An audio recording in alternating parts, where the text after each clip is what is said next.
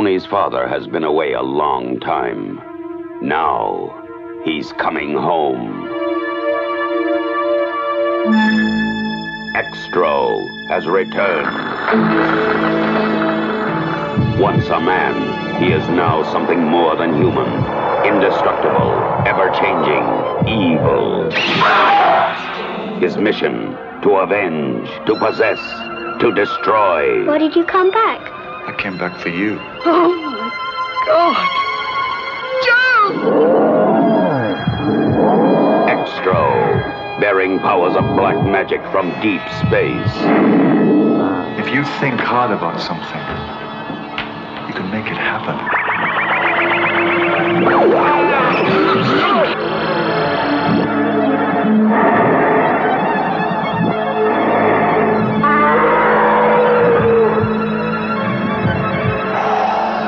Use it when you need it.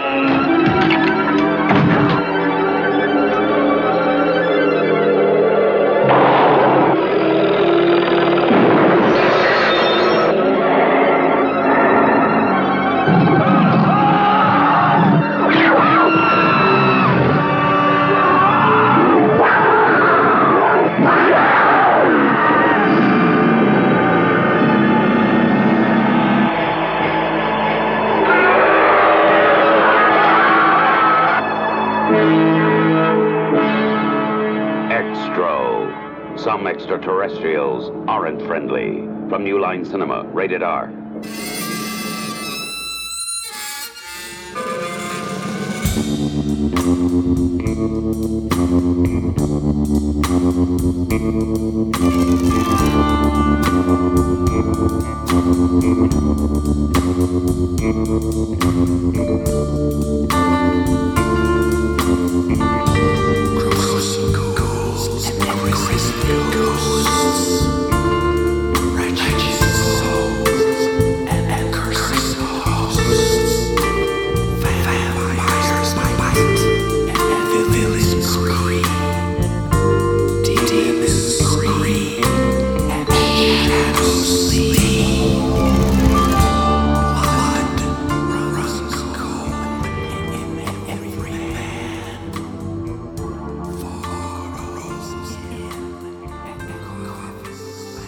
Hey listeners, you're listening to another exciting episode of Chewing the Scenery Horror Movie Podcast.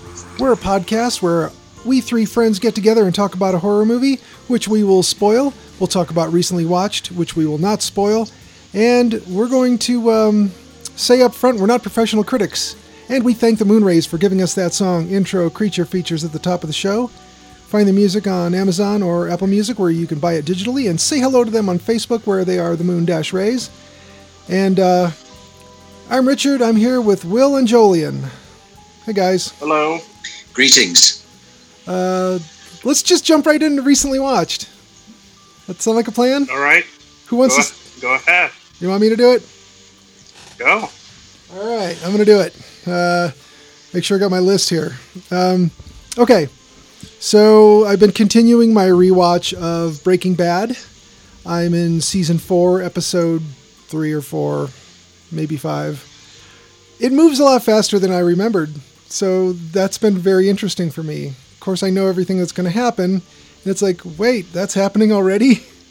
But the work is really good, and I appreciate all of the writing, directing, and acting holding up after just a good handful of years. Did you watch that series live? Did I watch live, it? Meaning as it came out? Back in the days of appointment viewing. I think I jumped in on season 2, maybe, because I think it had a full season out there already when I finally started it. But yes, for the most part, 3 or 4 seasons I did. Did you? So yeah, that's probably why it seemed so slow. Because I know the episodes that I had to wait for, that I watched live, it seemed like it took, forever. And then on the rewatch, it was like, they're already done with that? It seemed like the train episode, I'm not giving anything away, was 3 or 4 episodes long. It was just one episode. I mean, yeah. But it seemed like all the plotting was well before that, but it wasn't. It was all in the same episode. It was, so yeah. It's really crazy to have the pacing so much quicker than you think. Outside of that, I did watch a 2020 release known as The Phenomenon. I will give you the brief description that you'll get from IMDb. This documentary examines the unidentified aerial phenomenon with testimony from high-ranking government officials and NASA astronauts. I thought it was going to be a biopic about LL Cool J. That would be cool. Yeah. I would watch that, to be honest with you. I would watch a documentary or a biopic. Senator Harry Reid says it makes the incredible credible. You'll find all sorts of interesting people in it, like George Knapp, Chris Mellon, John Podesta, Bill Richardson, French UFO expert Jacques Vallée. It's narrated by Peter Coyote, so it sounds great, too, on top of everything else. It's a really top-notch, well-thought-out, well-researched UFO documentary. And you get archival... Wasn't he in the X-Files? Who? Was Peter Coyote in the X-Files? I don't know if he did do the X-Files or not. He's done I think he was. He did a lot of narration. Here, I'll click on his name here and tell you if it lists it as one of the things. I'll just say briefly that if you have seen all the UFO documentaries, this is one of the better ones, like one of the top 3 or top 5 for sure. Ever? I say ever, yes. Yes. Okay, I'm going back to the 90s, and I'm not seeing Peter Coyote in X-Files, but I don't doubt it. It seems like a lot of these folks kind of, they've kind of come out of the similar backgrounds. However, I will say that there is a Vince Gilligan, the guy who was the showrunner and creator of Breaking Bad. He came from X-Files. That was kind of his foray into big-time television. So that's pretty cool. Yeah, one of the main things, I would say that you get archival footage and interviews in The Phenomenon that you maybe haven't seen or heard before. And sometimes you've heard audio, but you haven't seen the footage, and that's been pretty cool. Like Major Jesse Marcel as an old man who's got nothing to lose, and he's just like, hey man, they made me say this stuff about Roswell and it wasn't true. It was a crashed flying saucer. So believe what you want to believe. I think, again, that's a thing. Will, on your recommendation and others, Lovecraft Country, I started it, watched the first episode. Wow, it's different, and I like it. I don't want to ruin anything about it, but it is the real monster is white people. Surprise! But yeah, I would recommend anyone who has access to HBO to watch this series. It is, so far, one episode in, it promises to be very good. I need to go back and finish that series. Yeah, you got into it and didn't finish, huh? No. Worries me. Okay, there's a filmmaker, Seth Breedlove, who has a company called Small Town Monsters, and I've mentioned several of his documentaries before, and I did watch the Mothman Legacy, and this is a full feature length. I'm gonna look and see what the runtime is on it. It's almost proper feature length. It's 77 minutes. But it's all very good, very dense material, and it talks about the Mothman of Point Pleasant. So if you weren't too excited by that movie with Richard Gere in it, this is much more to the lore of the Mothman and all the witness sightings of the Mothman. And what could it all mean? They speculate what it could all mean. Very, very good documentary on the subject. And I think that's about it for me other than Extro. So guys, who wants to go next? I'll go. Do it, Will. Not much. Star Trek. More? Star Trek? Yeah, I'm sick of their formula of 3 decent episodes, advancing the overall storyline, and then 3 or more filler episodes where they go back in time or hop into a different universe, or it was all a dream. So all they were missing was clip shows, and that would be it? Or did they even have those? Yeah. They need a couple clip shows. Remember that time Data got stuck in the well? That's about it for me. Oh, wow. We did watch a new show last week called Lupin, which is a French show about a master thief. It's decent. We're only 2 episodes in. The second episode is maybe a little more fantastical than I cared for. I'm not really sure, but pretty good so far.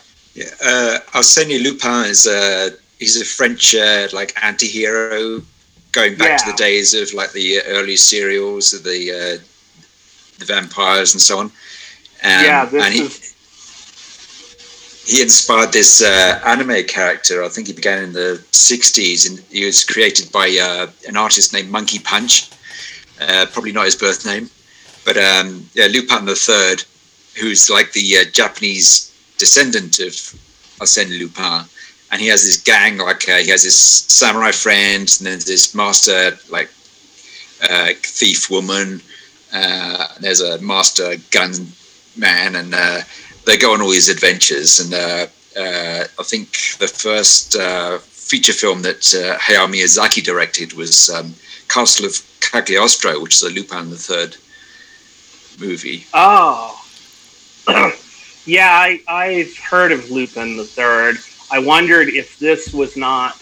I had also heard of the actual Lupin. Just one of those gentleman burglars of late 19th century fame. Yeah. This is just a modern day retelling of Lupin, but the book series is in the story itself. That's what inspires this guy. And basically, he became a master thief after his dad. Well, he doesn't know it at the time, but his dad is accused of stealing a priceless necklace from some family, some necklace of Marie Antoinette's. His dad goes to prison. He thinks his dad did it and decides to become a master thief. And it kind of goes from there. And then he finds out that maybe his dad didn't do it. And maybe the guy who actually owned the necklace framed his dad. So he's going to get revenge. So, pretty quick moving. Good characters. It's a decent TV show. I have to see where it goes. The kind of reveal, we'll say, in the second episode was a little, as I say, fantastical. I could see it working in the 19th century, but I think faking your death is a little harder to do today. I think they'd check. I mean, I don't think they'd just wheel you out of prison because I'm not giving anything away. Because they think you're dead. I do like the concept of gentleman burglar. What does a gentleman burglar wear, I have to ask? A top hat and a bow tie and a domino mask. Yeah, that makes sense. And they have a little, waxed mustache for twirling. Yeah, I like it. Yeah, Phantasm, Raffles. I don't know who else there is. Pardon My Burglary, I think would be a good name for a series. The Bat.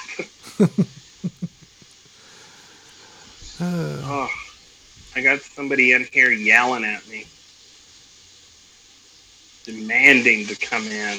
Oh, cats? Yeah, cat. It's just a matter of time before the dogs do the same thing to me.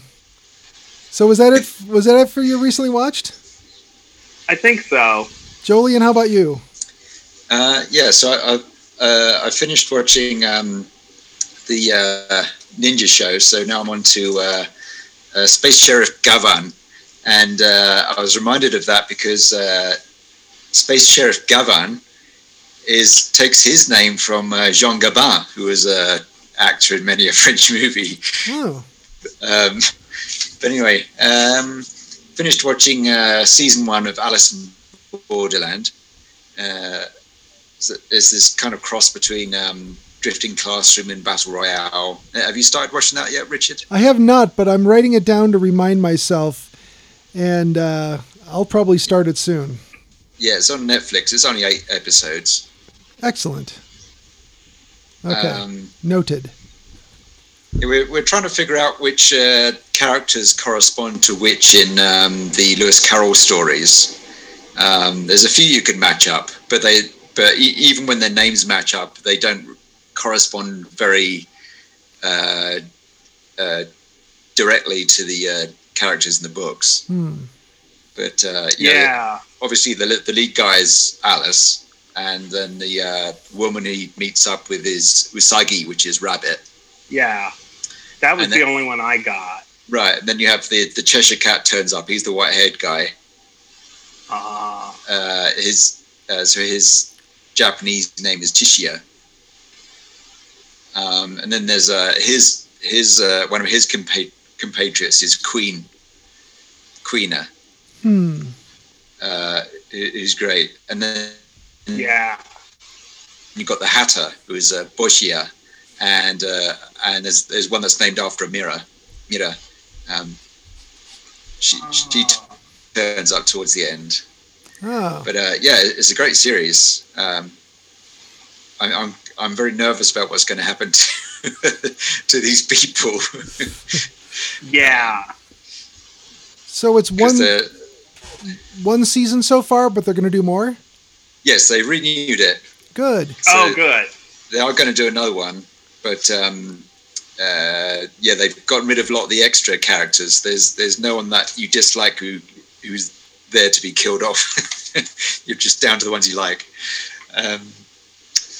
I watched Jungle Captive from 1945.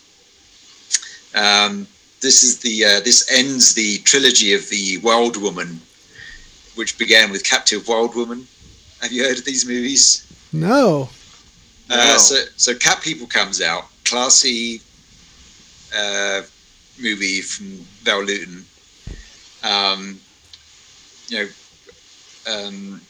The producers keep giving him these titles like Cat People and I Walk with a Zombie, etc., hoping that they'll get just a trashy B movie with monsters and pretty women running around to bring in the punters.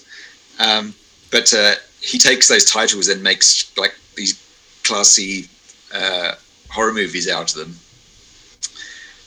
So Jungle Captive is an example of what happens when someone goes, let's just take this idea of a woman turning into a monster and just go with the stupid trashy horror movie. So it's quite fun, but it's it's not in the same class. So they did Captive Wild Woman in 1943 and Jungle Woman in 1944, and they both starred this woman named Aquanetta. And then Jungle Captive is the third one, and you've got Rondo Hatton has a major role. He's got a speaking role in this one. He plays this henchman named Moloch. And then you've got Dr. Stendhal, who's played by Otto Kruger. You've seen Otto Kruger because he was in Saboteur and Dracula's Daughter and Murder My Sweet is a great one. And then the ape woman is played by Vicky Lane in this one. You got Phil Brown playing the hero Don Young. He's really dull in this one, but he's done much better things. I think he's best known as playing. He plays Owen Lars, Uncle Lowen, in Star Wars. Yeah. Oh, okay. But anyway, this plot is like so the ape woman is dead in the second movie, and she's stashed away in a drawer in a mortuary, and then Rondo Hatton is dispatched to come along and steal her body, and then throughout the movie he's sent out to pick up other things to help in the experiments of the evil doctor, and so he has to go and fetch these files on turning an ape into a human. The doctor decides he's going to do a brain transplant, so he sends Rondo off to steal a book on brain surgery. So he just picks this book called Brain Surgery off of the shelf, brings it back to the doctor. Then that same night, the doctor, presumably having read up on it, to perform as a brain surgery. There's nothing to it. So anyway, I quite enjoyed it. It's only an hour or so long. Nice, stupid 1940s horror. Idiot's Guide to Brain Surgery. And then I watched all three of those X-Ray movies. Oh, you watched all three of them? That was it. Yeah. So, oh, man. Wow. So they got better each one?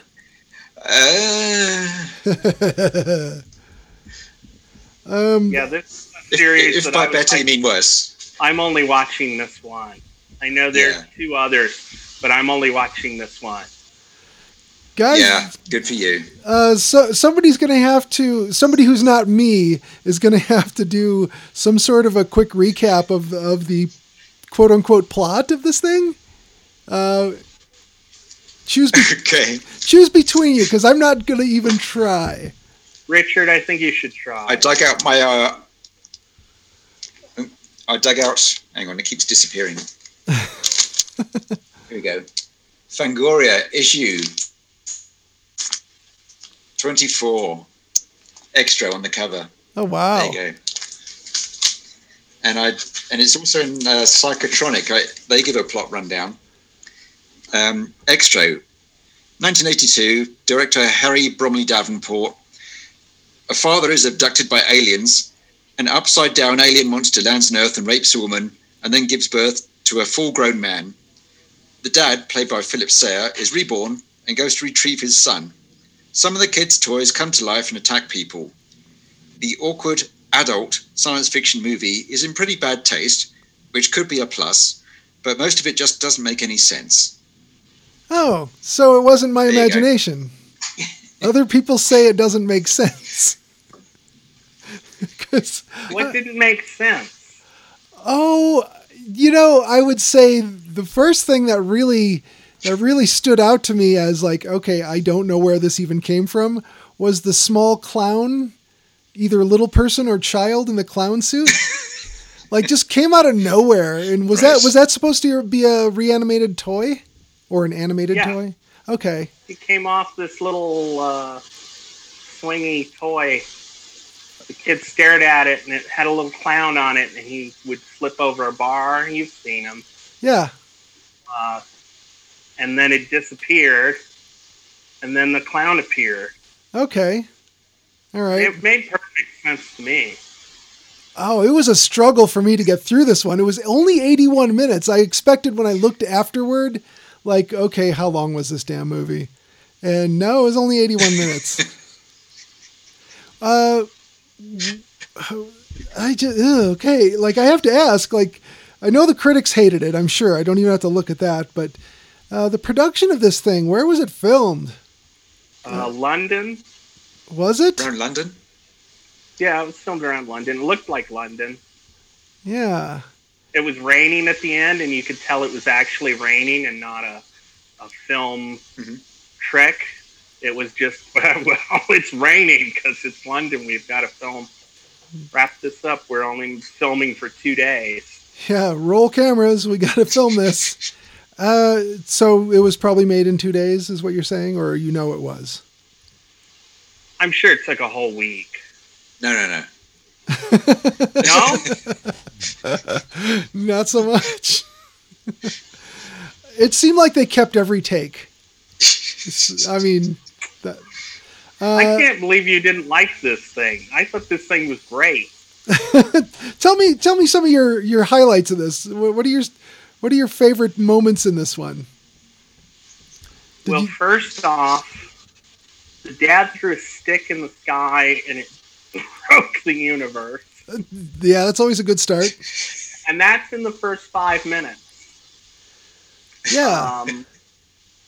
And then it just gets better from there. There's a creepy looking alien.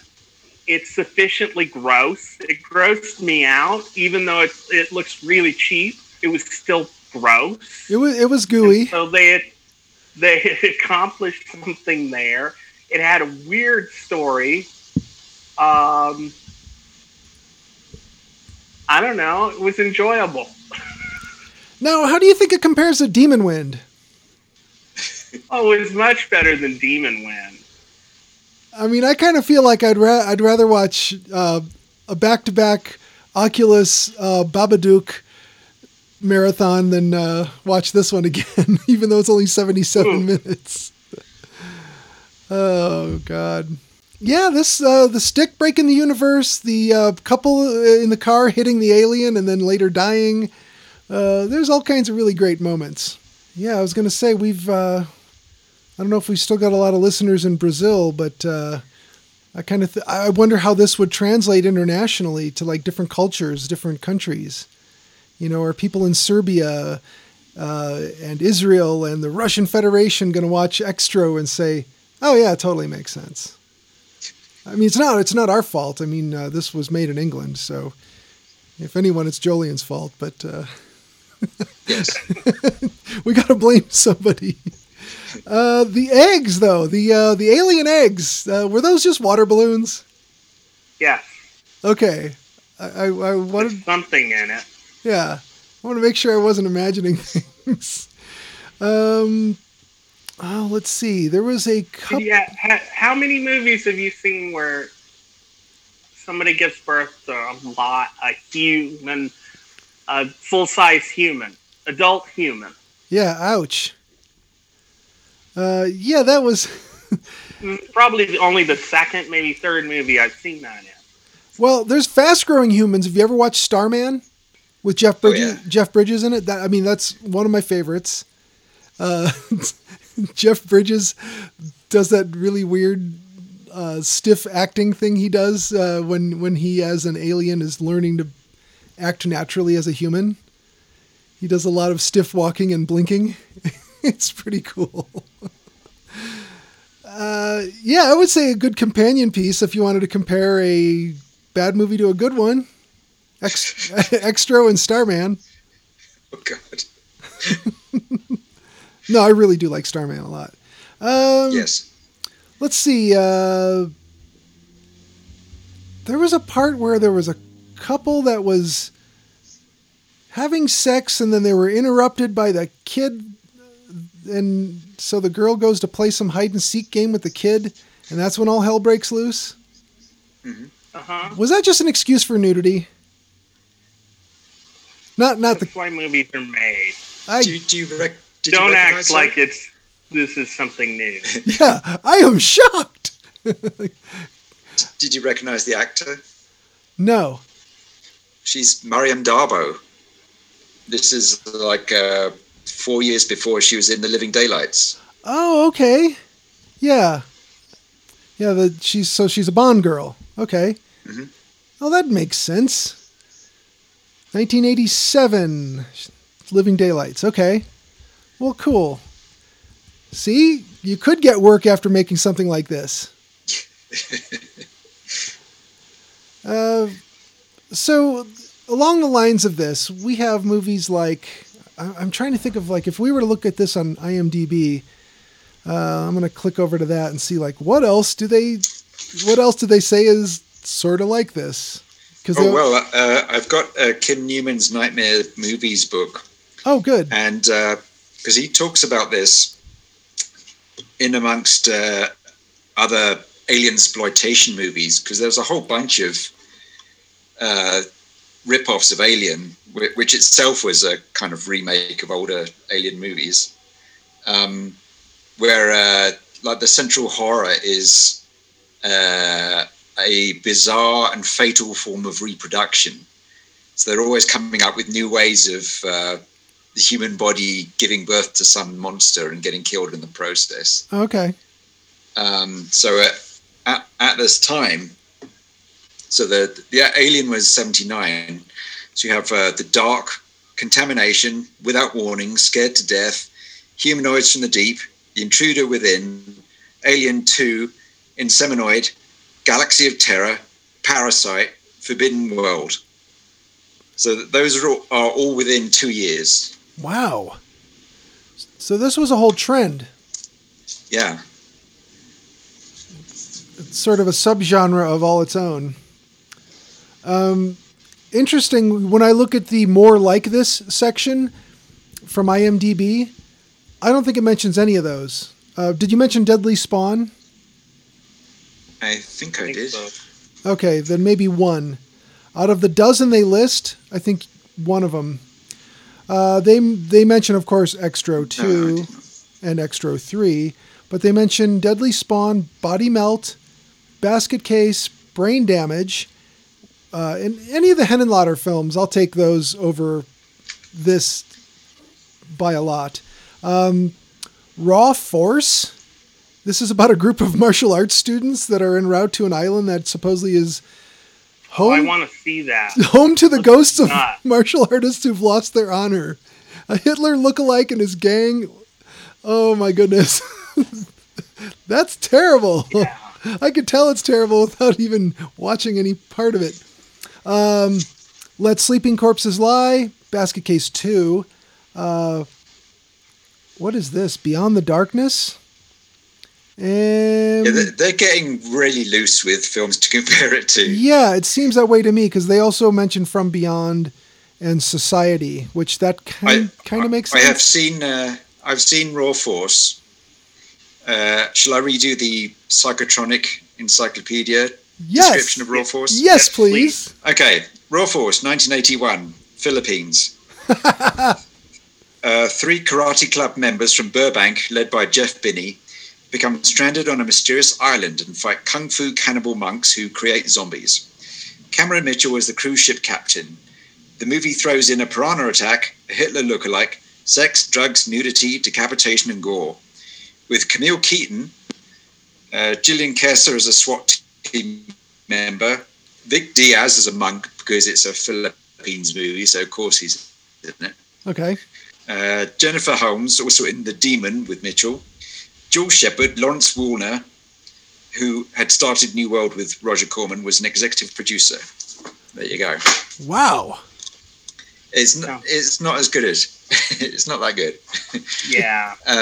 It sounds good. Yeah, but I feel the same way about Extro. It looks good on paper. Every so often, this like really bizarre thing happens, but in between that, I find it quite dull. It's like because I don't care about anyone. No. And the good, the performances are all right, but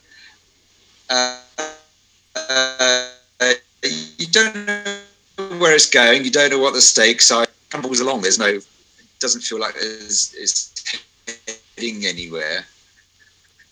No, there's just currents. Yeah, it just sort of meanders until it's done, and then you're like, "Oh, great, more water balloon eggs." Okay, cool. At the end of it, I'm not thinking, "Oh, there's got to be a sequel, you guys. There's got to be." I didn't even look to see that there was, like, not just one, but 2 sequels. So indulge me. What happens in Extro 2? Do we pick up where we left off? No. They're standalone stories with different aliens and everything. So do you think they Extro 2 has got John Michael Vincent's in that one. Oh. He's called into this is another one of those sequels where they try to do aliens. So he's called into this U.S. transdimensional travel project up in the mountains, and the explorers have been sent to this other dimension, and when they return, they've been impregnated with some alien stuff, and there's some torso bursting. And there's lots and lots of people running around a factory with torches and really big guns and getting down to their tank tops. Oh, It's just a Sci-Fi Channel movie before there was Sci-Fi Channel. Oh, good. Much more boring. And then Extra 3 is called Watch the Skies. You might like bits of this because it's got some that mock 1950s newsreel footage of UFO sightings. Oh, and nice. And alien dissection footage. Robert Culp's in that one. It's got a bit of Predator, bit of alien autopsy, and this one's about a bunch of Marines who are sent to this island. And they meet an alien, and that they look more like the classic Greys in this one. There's also a Black Ops team which is sent to wipe out everything.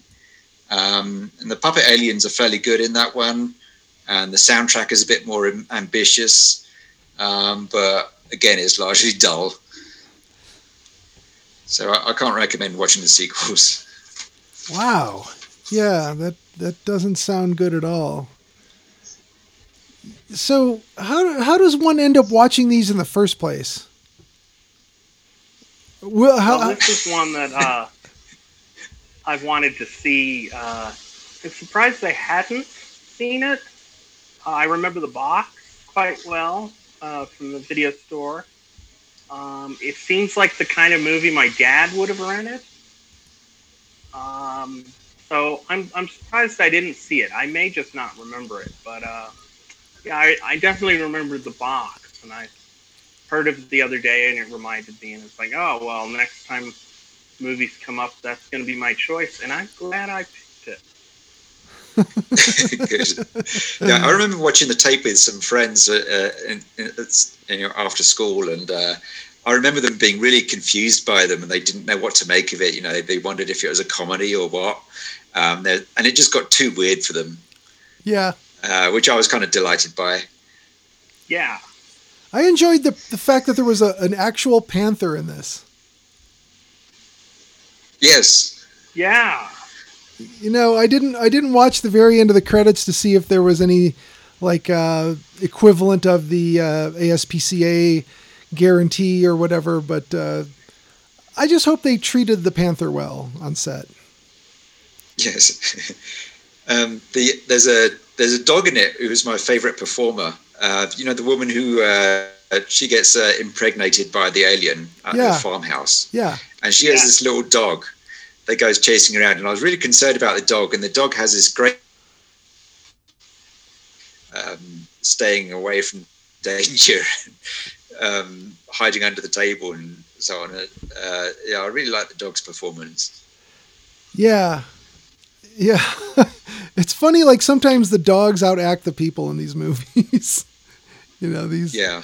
I don't see any budget listed for it, but if you had to guess, what do you think they spent, and do you think they made it back? Yeah. I think they made it back. I don't know. Yeah, I mean, is it 35,000 made money pounds? because they did sequels. Yeah. Yeah, that's true. That sounds right. Well, this was an early production for New Line. Oh. So New Line Films they've been distributing films. They were headed by a fellow named Robert Shea, and they distributed independent films. And then this was just after they started getting into actually producing films.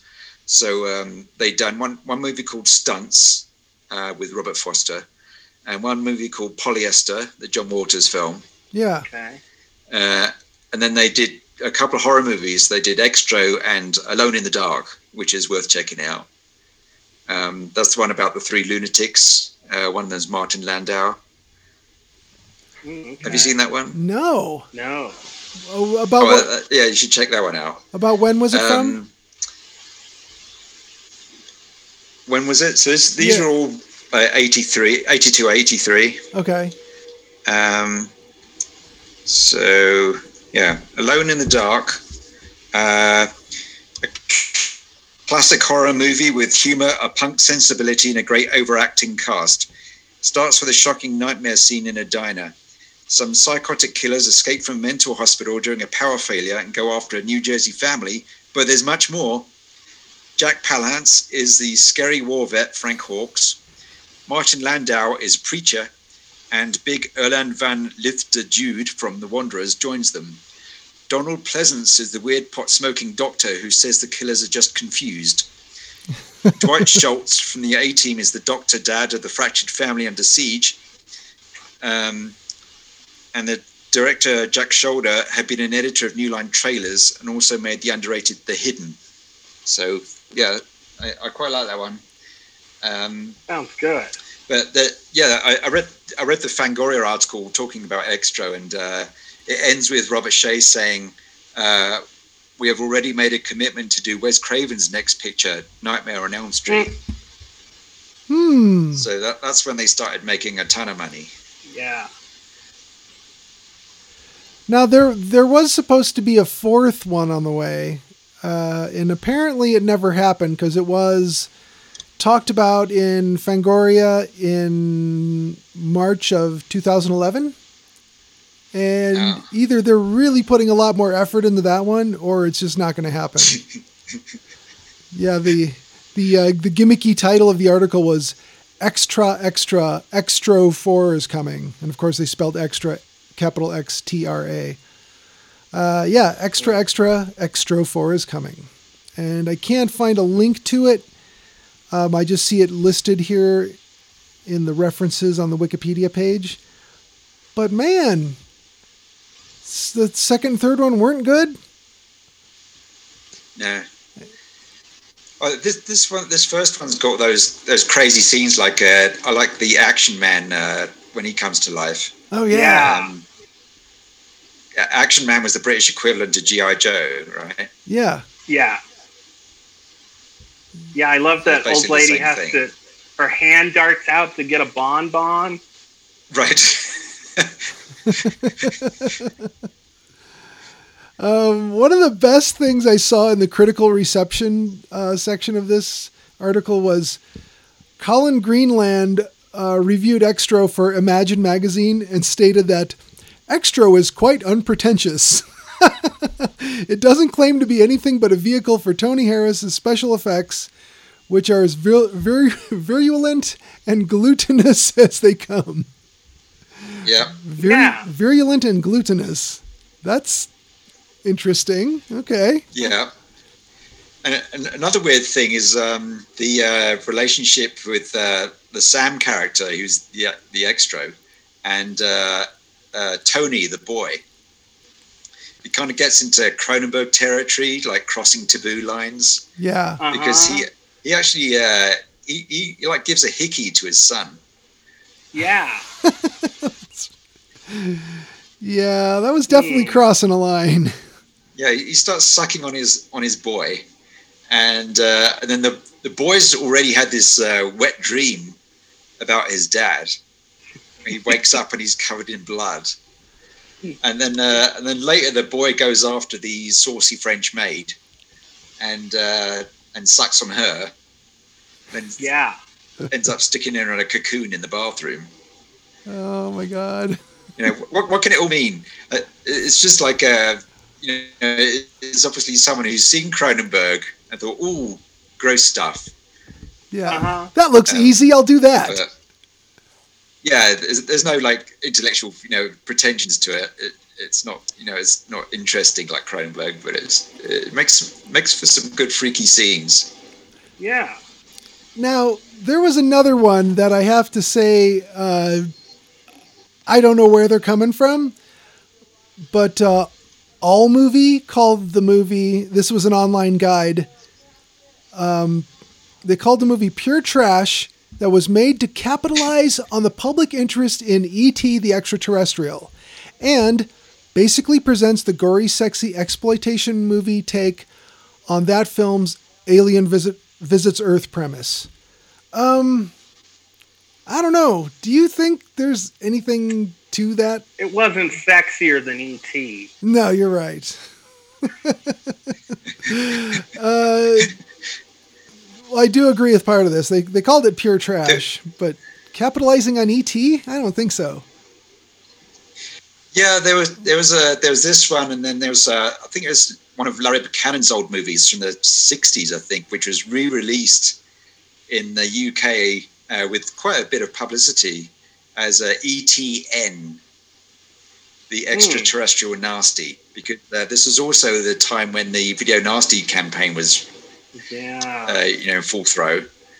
So they did this takeoff on the ET poster, except it had this kind of werewolf claw instead of the ET hand. All right. Great. Cool. Let's see. I want to find one more here. Everybody's favorite, Roger Ebert.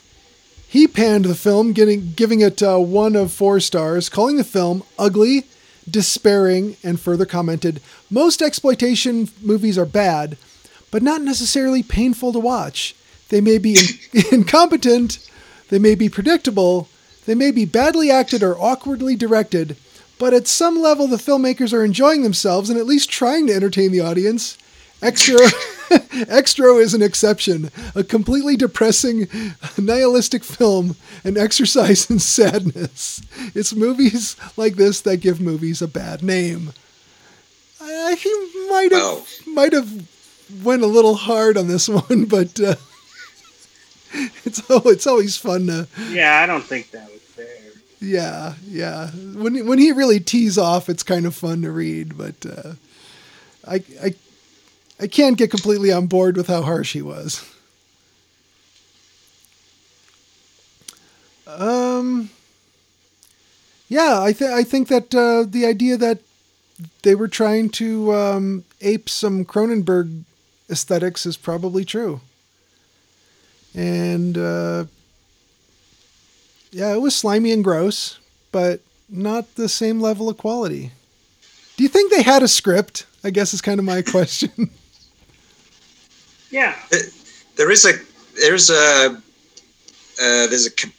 the thread in it because the boy has a snake he calls Harry, and it kind of compares the alien's method of reproduction with this snake, because the snake has laid eggs, which the alien eats.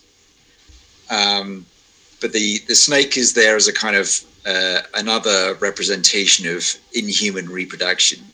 Okay. And Harry ends up in the salad of Mrs. Goodman downstairs. Yeah. And she eats it, and that's what brings her upstairs and angers Tony, and then he sends these action man after her. Yeah, didn't it like slither down through the light fixture or something? Yeah. Yeah. Yeah, that was kind of cool. It was just a garter snake. It wasn't anything anyone should be afraid of. It's like they're obviously their snake budget was quite low. You'd think they would at least had a boa constrictor or something. Not common in England. No? Is that like some sort of humanitarian law, or what is it? It's too chilly for boas. Oh, yeah. That would make sense. Do you remember when we were talking an episode or two ago, I mentioned that I do believe people who carry around boa constrictors in public are just starved for attention?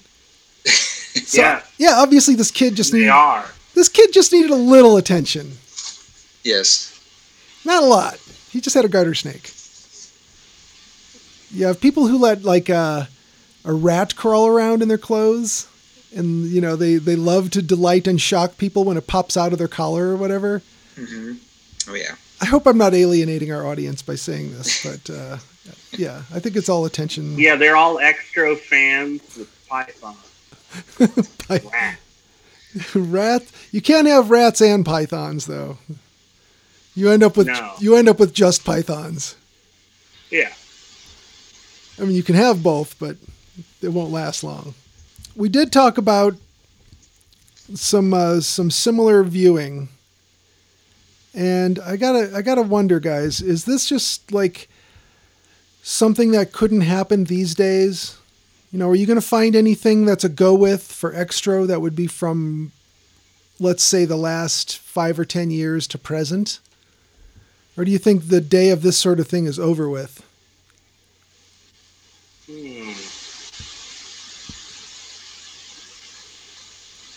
No, I'm sure you could. I don't know. Well, like the mockbusters that are just like the modern equivalent of direct to video, where they're just like direct to streaming and they're just junk. Yeah, nowadays they just tend to be dull. Yeah. And they look bad. It's not like back at this time, the Italians could churn out a whole bunch of exploitation movies which are often more fun than the things they were ripping off. Yeah, I miss those. Now, you've seen a lot of those, haven't you? Yeah. I don't know that I've seen more than a couple of them, 2 or 3 of them. Is it a treasure trove of interesting viewing, or is it just amusing yourself with how bad it is? I think the ones that rip off The Exorcist are all entertaining. And at this time, the early 80s, they pretty much finished with cannibals. They were still doing zombies. There's a whole bunch of Escape from New York and Mad Max rip-offs going on. I'm not so keen on those. Yeah, but it's pretty hard. A lot of Jaws rip-offs. Oh, they love the sharks. Yes, and they've got access to the ocean, so that makes it super tempting to keep going with that one, doesn't it? Oh yeah, they were doing Jaws movies way too late in the day. Yeah. Well, the Jaws series was doing Jaws movies way too late in the day as well. But yeah, do you give any do you give any attention to Jaws 2 or 3? Or do you think they're just a waste of time? Jaws 3 is so laughably bad. It's really fun. Okay. And Jaws 2 I kind of enjoy. It's kind of a slasher movie in the water. I enjoy that one too, but they're not in the same league as the first one. No, yeah, I think the second one's an okay movie. I remember the third one being really bad. Never seen the fourth one. I thought they made 5. Did they only make 4? They may have made it the fifth one, but I know of 4. Okay. But, 4 is Jaws the Revenge. This one with Michael Caine in it. Okay. Yeah. Let's see. Is there... there's not a Jaws 5, but there's Cruel Jaws, which that sounds Italian. Oh, yeah. Oh, yeah. Yeah, I'm pretty sure that is. Yeah, Bruno Mattei, under the name of William Snyder. Okay. So that was fake Jaws, Jaws 5, Cruel Jaws. Right. Well, is that about all we could say about Extro? I think so. Do you recommend it, Will? Yes. You think horror fans are just going to be like, that guy from that podcast was right. I'm glad I watched this. I think so. Jolien, how about you? Yeah, if you want to see an oddball movie, there's not that many British horror movies being made by this point, so it was fun to see a trashy British horror movie. Yeah, they had everyone afraid to do anything because of the Video Nasties thing, right? Yeah, just there's a whole bunch of reasons, but the horror industry in Britain just dried up. Yeah, that's really unfortunate. Now, all that being said, I can't recommend it. I struggle to get through it. But somehow I find myself, after what you guys said, it's like I obviously missed a couple of things, like why the things came to life and where they came from. yeah, I kind of feel like maybe for some dumb reason I'll watch it again. But right now I couldn't recommend it. It's okay. It's not. I mean, I could just go watch an actual Cronenberg film. Well, True. Oh yeah. Well, I actually wrote down what the schedule is for who picks a movie when, so I don't have to ask you guys. It's my pick next time, and I decided to go with Gretel and Hansel. Oh, okay. Jolien mentioned this one, and I finally got around to watching it. This is from 2020. It's basically your grim fairy tale as imagined by Osgood Perkins. And it's a good, dark, slow burn, witchy film, the Hag in the Forest kind of witch. All right. Yeah. So there's that. Yeah, I think you like it. Sounds good. Yeah. So we'll go with that. And all right. We'll do this again in a week. So anything else before we get out of here? Well, I'm going to the library on Tuesday, which is downtown, so hopefully nothing will happen. Ooh, yeah, watch out, because it's going to be crazy. We are in a capital city. It's right by the Capitol building. Yeah, you're gonna be what, like a block and a half from it? I think you're safe from the types that are going to be demonstrating. Oh, yeah. You're going to be near a library.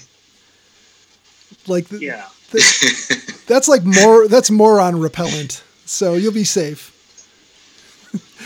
Just come out waving books around. You'll be okay. Yes. Do you have a red hat? Yes, I do. I have my Meininger's hat. There you go. Just wear that. Yeah. Right, yeah. And then it turns out he gets beaten by counter-protesters. It's like you can't win. All right, guys. Well, shall we call it a show? Let's call it a show. It's a show. Listeners, thank you for listening. Stay off the more. We just wanted to make a bloody horror film, and horrify everyone and be disgusting and shock people. As far as I was concerned, the more extreme we went, the better. It's probably one of the most memorable scenes in cinema. It sounds strange to say I enjoyed it, but it was interesting, a very interesting part. The world of Extor is a world of questions. That was horrible for her. It was a set, and it took a long time, because she was stuck up there in this sort of cocoon thing, her head sticking out, and she was actually sitting on a bicycle seat. So it was low budget, you see. It's an odd film, to say the least.